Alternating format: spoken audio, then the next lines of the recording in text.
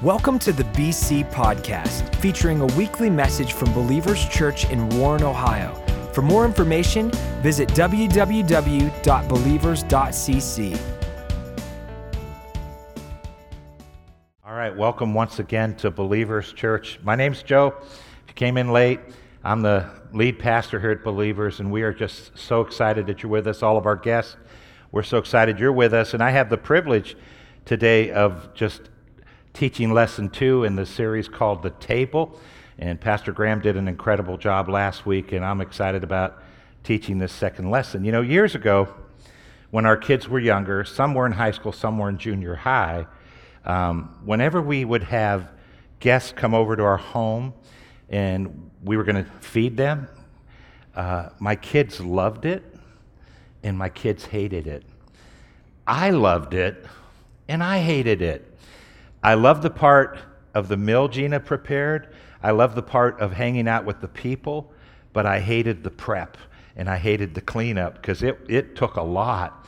But our kids used to say to their mom, they'd say, "Mom, can you cook like this every day?" And Mom would say, "Hey, I work 40 hours a week and I can't take this much time with a meal." And, you know, when you're working during the week, you know, you cook, and we'd come home. Gina would come home, after 8 hours. I'd stay a little longer. Then I'd come home to eat with them, and then everything would be in the pans, and we'd grab our everyday dishes, and we'd get our silverware. We'd go to the stove and get it out of the pans, and then we'd sit down and we eat together. But man, when you had guests, Gina used to do an elaborate table like this table for the guests, and she's real creative, so she would even make centerpieces and do things like that. And then she would spend hours cooking, and she'd cook things that we normally wouldn't eat during the week or when we didn't have a guest over. And so that's why the kids and I just loved that part of it. But then the part we hated was we had to deep clean the entire first level of the house. And we had our kids washing windows. We had them, some were mopping floors, some were wiping down cabinets in the kitchen. We have these black vinyl cabinets, so fingerprints show, so they're wiping down all the cabinets, and somebody else is cleaning the bathroom, and we have them doing tons of work, and I'm doing all kinds of work. And then the part that was amazing is, 15 minutes before the guest came, Gina would sit us down, and I don't know why she sat me down with the kids. You guys figure this out. And she would say, "Now you have to be on your best behavior, and you can't talk like you do normally during the week around the table." And she'd kind of look at me during that time, and she'd coach us.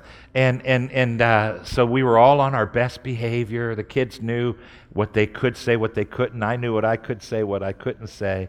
And guys, we're going to talk about how that parallels church today. And again, I want to welcome you to the table. And I'm sitting on the most important chair that every church should have. This chair is the guest chair. This is the guest chair. And we're going to talk about this chair today. We'll also call it Chair 1. So you'll hear me call it Chair 1. You'll hear me call it the guest chair. Here's a sad stat. Only 1% of churches in America prepare for this chair, the guest chair. Only 1% of churches. And every church will have visitors, so that's going to happen in every single church. They'll have a couple visitors just randomly, but if a church wants tons of visitors, you have to really plan and emphasize for this chair. So we're going to talk about being a Chair 1 church. Now this second chair over here, this is the new convert chair. And you can't even have this chair unless you have that chair. And every church might have, they say 99% of churches in America will have maybe one person a year that accepts Christ, but only 1% will have way more than that. And obviously that chair, the guest chair, feeds this chair. And if you don't have that chair, you won't have this chair. I remember in our early days as a church, one of the things we were really good at, we did a lot of street evangelism. We did a lot of street outreach, which is good. I love that kind of stuff. But we would have hundreds of people accept Jesus, and none of them would ever come to church and fill this chair. And so I figured it out. If you want this chair filled, it's not going to be by going out and doing street evangelism, which is fine and good, but you're going to have to emphasize this chair because it's the guests then end up accepting Christ and filling this chair. Now, this chair here, you guys should love this chair because this is you. This is the Christian's chair. That's who it represents. Now, in a church that doesn't emphasize the guest chair, this is going to be filled up with a lot of professional Christians. And one pastor I listen to on a regular basis, he's a little more in your face than I am. I'm not an in your face guy, but he's really an in your face guy. And he calls the professional Christians, he calls them UFOs, unidentified freeloading objects. And I thought it's too good not to say. He says they just have enough of Christianity not to catch the disease, right? And they're professional, which means they would be more self-centered, and God's purpose is just for them and them alone, their life. And of course, if you emphasize this chair, the guest chair, then this becomes Christ followers. And here at Believers, we just have a ton of Christ followers, guys, and I'm so proud of you, and I'm so thankful for you. And then we have this chair over here, and this would be the chair that's equivalent to all the people that cook, like Gina when she did all the cooking. This would be my chair. We could call me the dude with the food. And this is my chair, guys. And I am the one that has to prepare the food, but I'm telling you, that chair, in my opinion, is the most important chair, the Christ followers, in order for us to reach chair one. And guys, I'm so proud of you, and you'll hear me say it over and over today. But just like when Gina prepares food at home, prepares food for guests, she has 3 macro ingredients. She has proteins, carbs, and fats. And we can cook those up in fancy ways. We can cook those up in very, everyday ways. And as a pastor, as a teacher of the Bible, I only have 2 macro ingredients I have to work with, and one is called milk.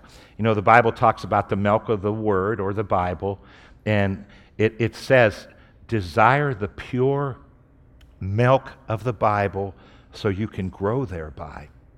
Then the Bible also talks about this other macro ingredient, which is meat. And obviously, you have to have teeth for meat, right? You have to be older or more mature to handle the meat. And in Hebrews chapter 6, God rebukes those Christians because he says this. He says, when you should be on the meat of the Bible, you're still sucking the bottle. And he says, all you're doing is sucking the bottle, because we're going to need some milk. We always need milk.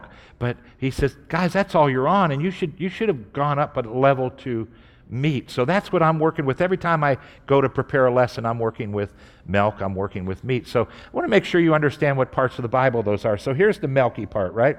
Milk is the part of the Bible that talks about who you are, what God's done for you, etc., and there's no responsibility attached to it. So an example would be, when you study in the Bible that when you accepted Jesus, you became a new person on the inside, and you have eternal life inside. That's all the milk of the Word of God. It's very important. The grace of God, that message would be the milk of God. Very, very important, but there's also meat. So here's what the meat of the Bible is.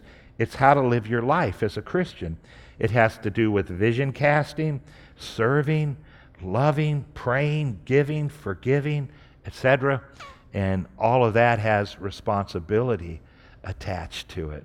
And so that's why it's meaty. It's called meat because we have to do something. Now, obviously, we can only do it by the grace of God, but it's the do part of the Bible. And if you want to just have some fun this week, read the book of Ephesians. It's 6 chapters. And the first 3 chapters are milk. It talks about how he's blessed us with all spiritual blessings and just all these milk things. It's really awesome. And then the last 3 chapters, chapters 4, 5, and 6, they're the meat. And that's where he tells us, husbands, love your wife like Christ loves the church, and wives, respect your husbands.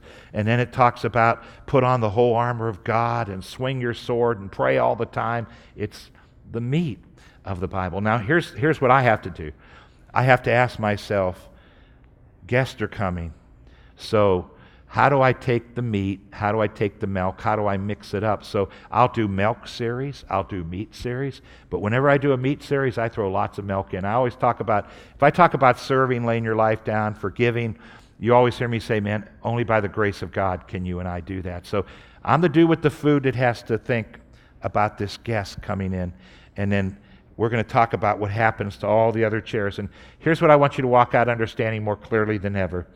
If you are aware of the guest chair, you grow every chair. And this is what's been so amazing to me. Over the last 7 years, 8 years, I have been absolutely blown away. I've watched God's grace do things in your lives. I've watched God do things through our church. And I just shake my head and say, God, I have never witnessed you doing such incredible things.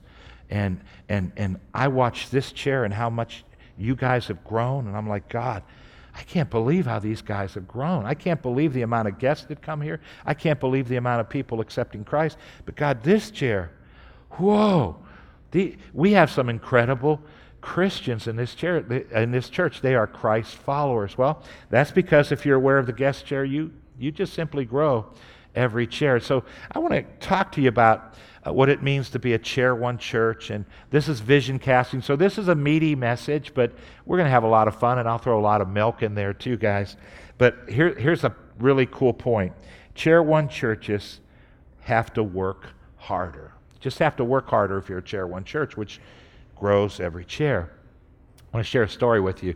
It was our 20th anniversary, and I decided, 20 years is, for Gina to put up with me for 20 years, that's like, she deserves a nice meal, right?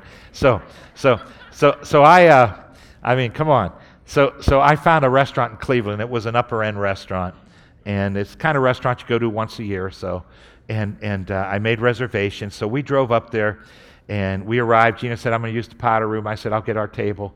And so I went to get our table, and they were walking me to the table, and they said, you have two choices. One was a table up front, one was a table on the way back. And I took the table on the way back, and I thought I did a good job.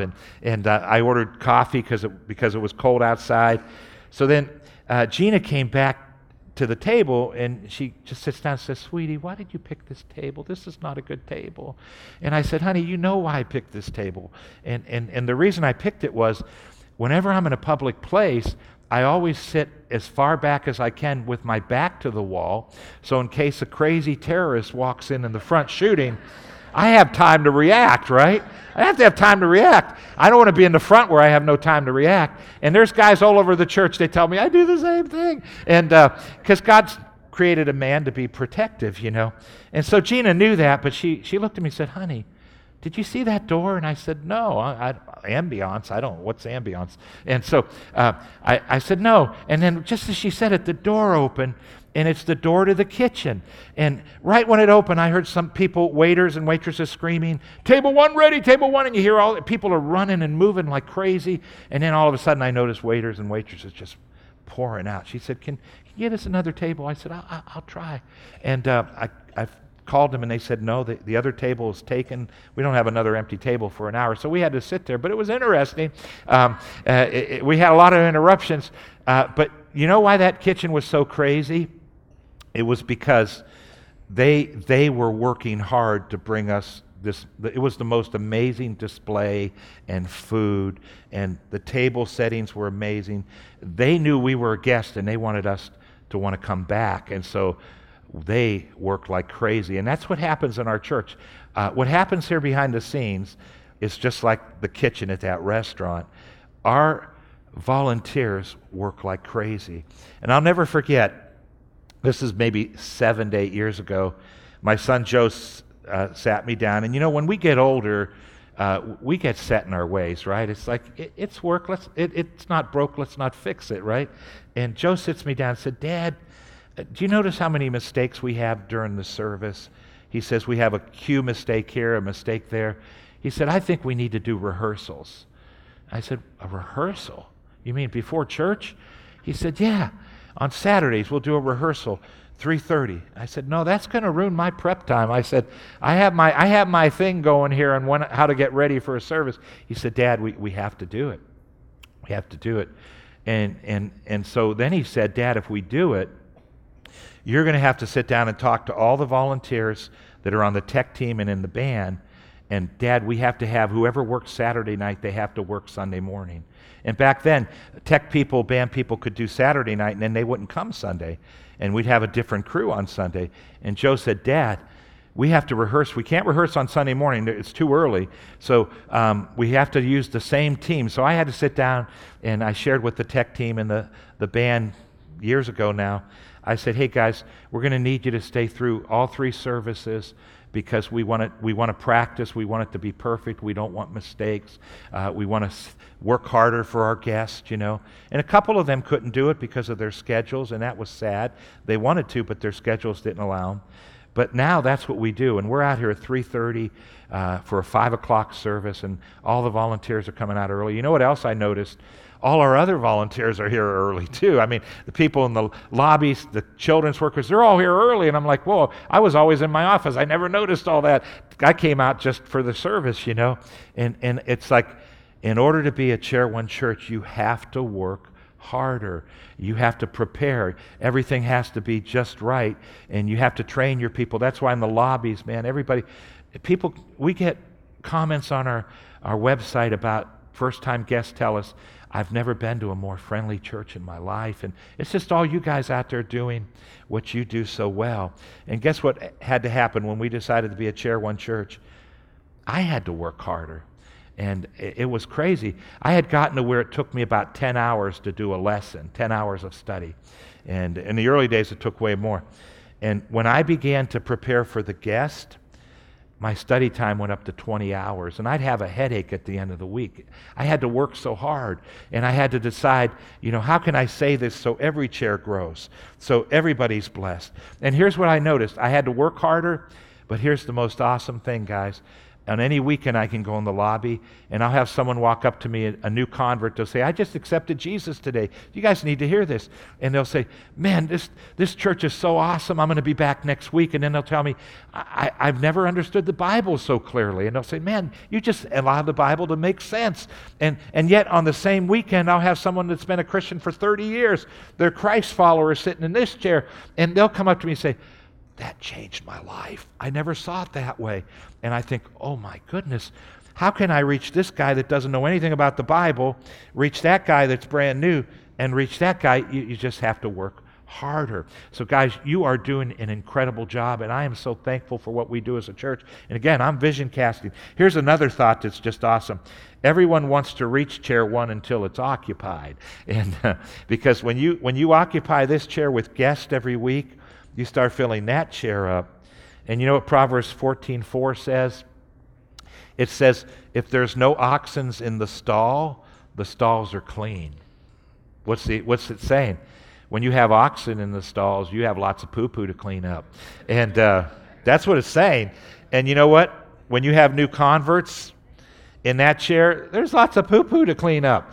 And I had one person come up to me years ago when we first made some changes, and they said, there's just too many baby Christians around here. I remember days when we didn't have any baby Christians, and I don't like all these baby Christians. And I said, listen. I said, that's actually a good sign. It means we're producing. It means we're procreating. And I said, that's what God's all about. And I said, but there is going to be a lot of poo-poo. For all the parents in here and grandparents, I don't know about you, but for Gina and I, we would say, now maybe it's because we were a little stupid, we had 4 kids in 5.5 years. Wouldn't recommend it, okay? But we will tell you that the toughest time of raising kids were when they were infants and toddlers. I feel it got way easier once they got older, but boy, did that take a lot of energy. That's the same with having babies in your church. It just takes a lot of energy, and that's why many people would say everyone wants to reach Chair One until it's occupied. But here's the thing, guys. If you're aware of the guest chair, you grow every chair. So this chair now, because we're aware of this chair, they're growing new converts, which means this chair, the Christians, we're laying our lives down, man, to reach these guys and to have connect groups for them and to grow them. And guys, again, you're doing an incredible job. I'm just throwing vision out there today and telling us we are doing an incredible job helping people understand the why behind the what here at Believers Church. And then this one's amazing. You'll never understand a Chair One church until you bring someone to church.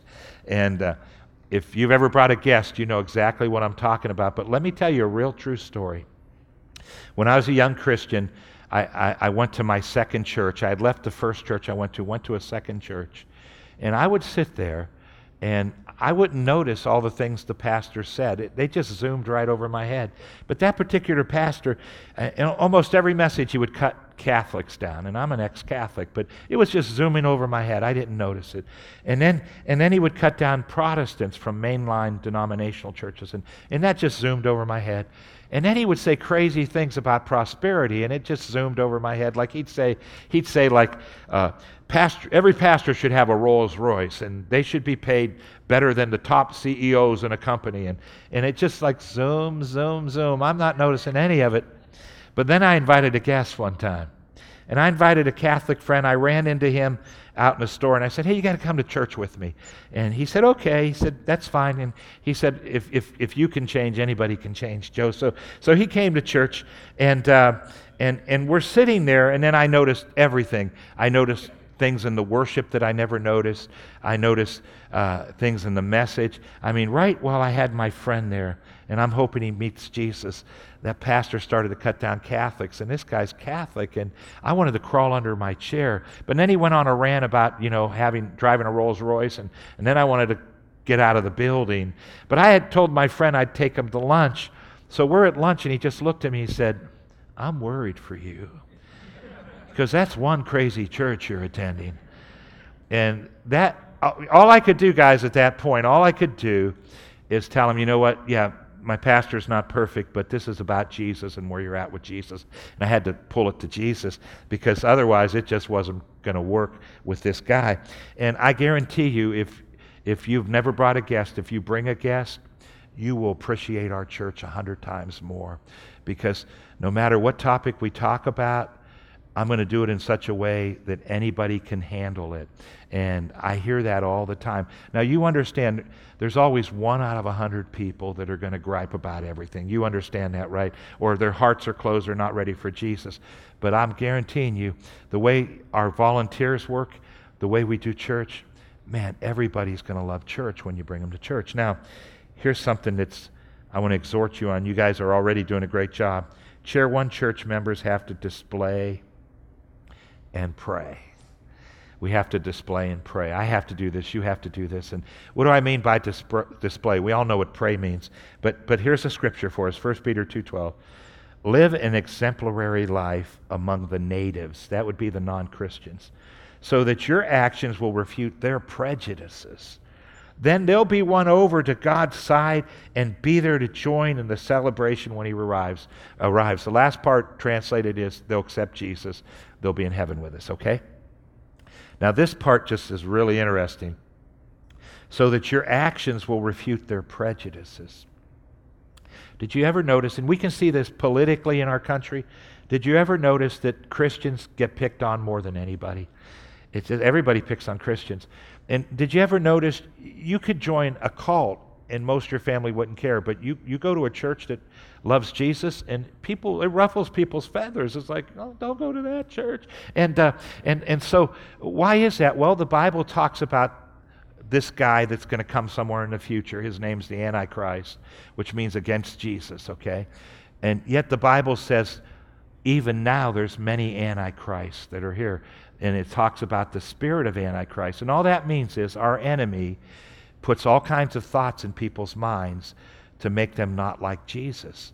And the way we can fix that is by our lifestyle. Look at, live an exemplary life. And what happens? You begin to refute their prejudice. Or they look at you and say, you know what? I thought this about Christians, but man, if that's what a Christian is, I want to be that.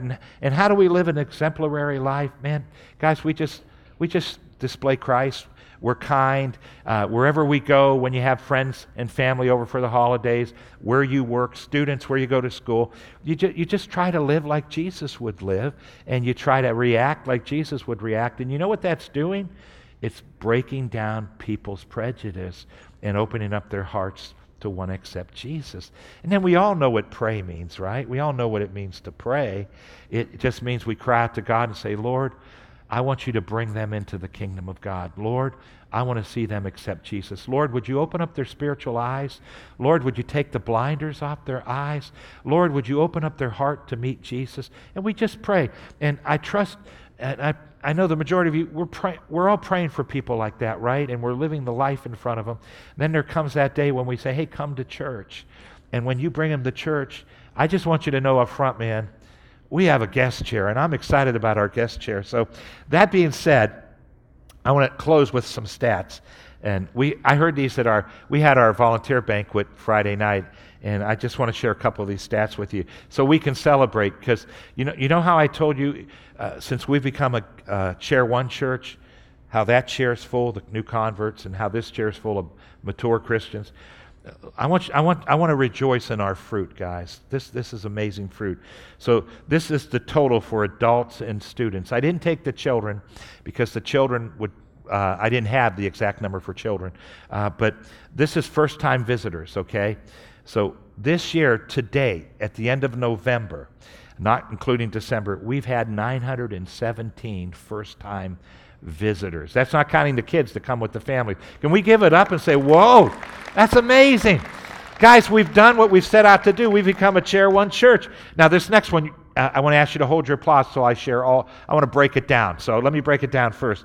Our total salvations to date, not counting December. Now, December with the Christmas, BC, Christmas at BC, it's going to take the numbers way up. But these are total salvations, all right? This is our adult, children, and students. This is within the four walls of our building, not outside our buildings, not a missions trip, not anything like that, not street evangelism, just inside these four walls.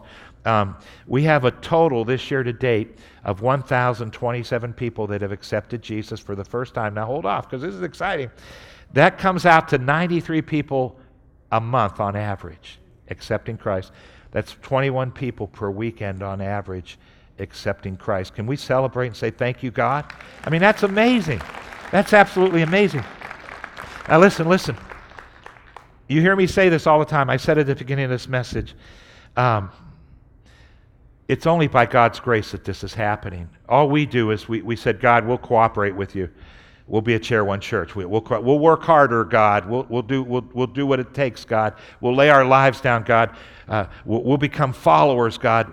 We're not going to be professional Christians, but guys, it's by the grace of God, and you guys are absolutely awesome. So here's how I want to close. Can we pray? Let's close our eyes, bow our heads. Lord, I thank you for every person in this room. They are amazing people.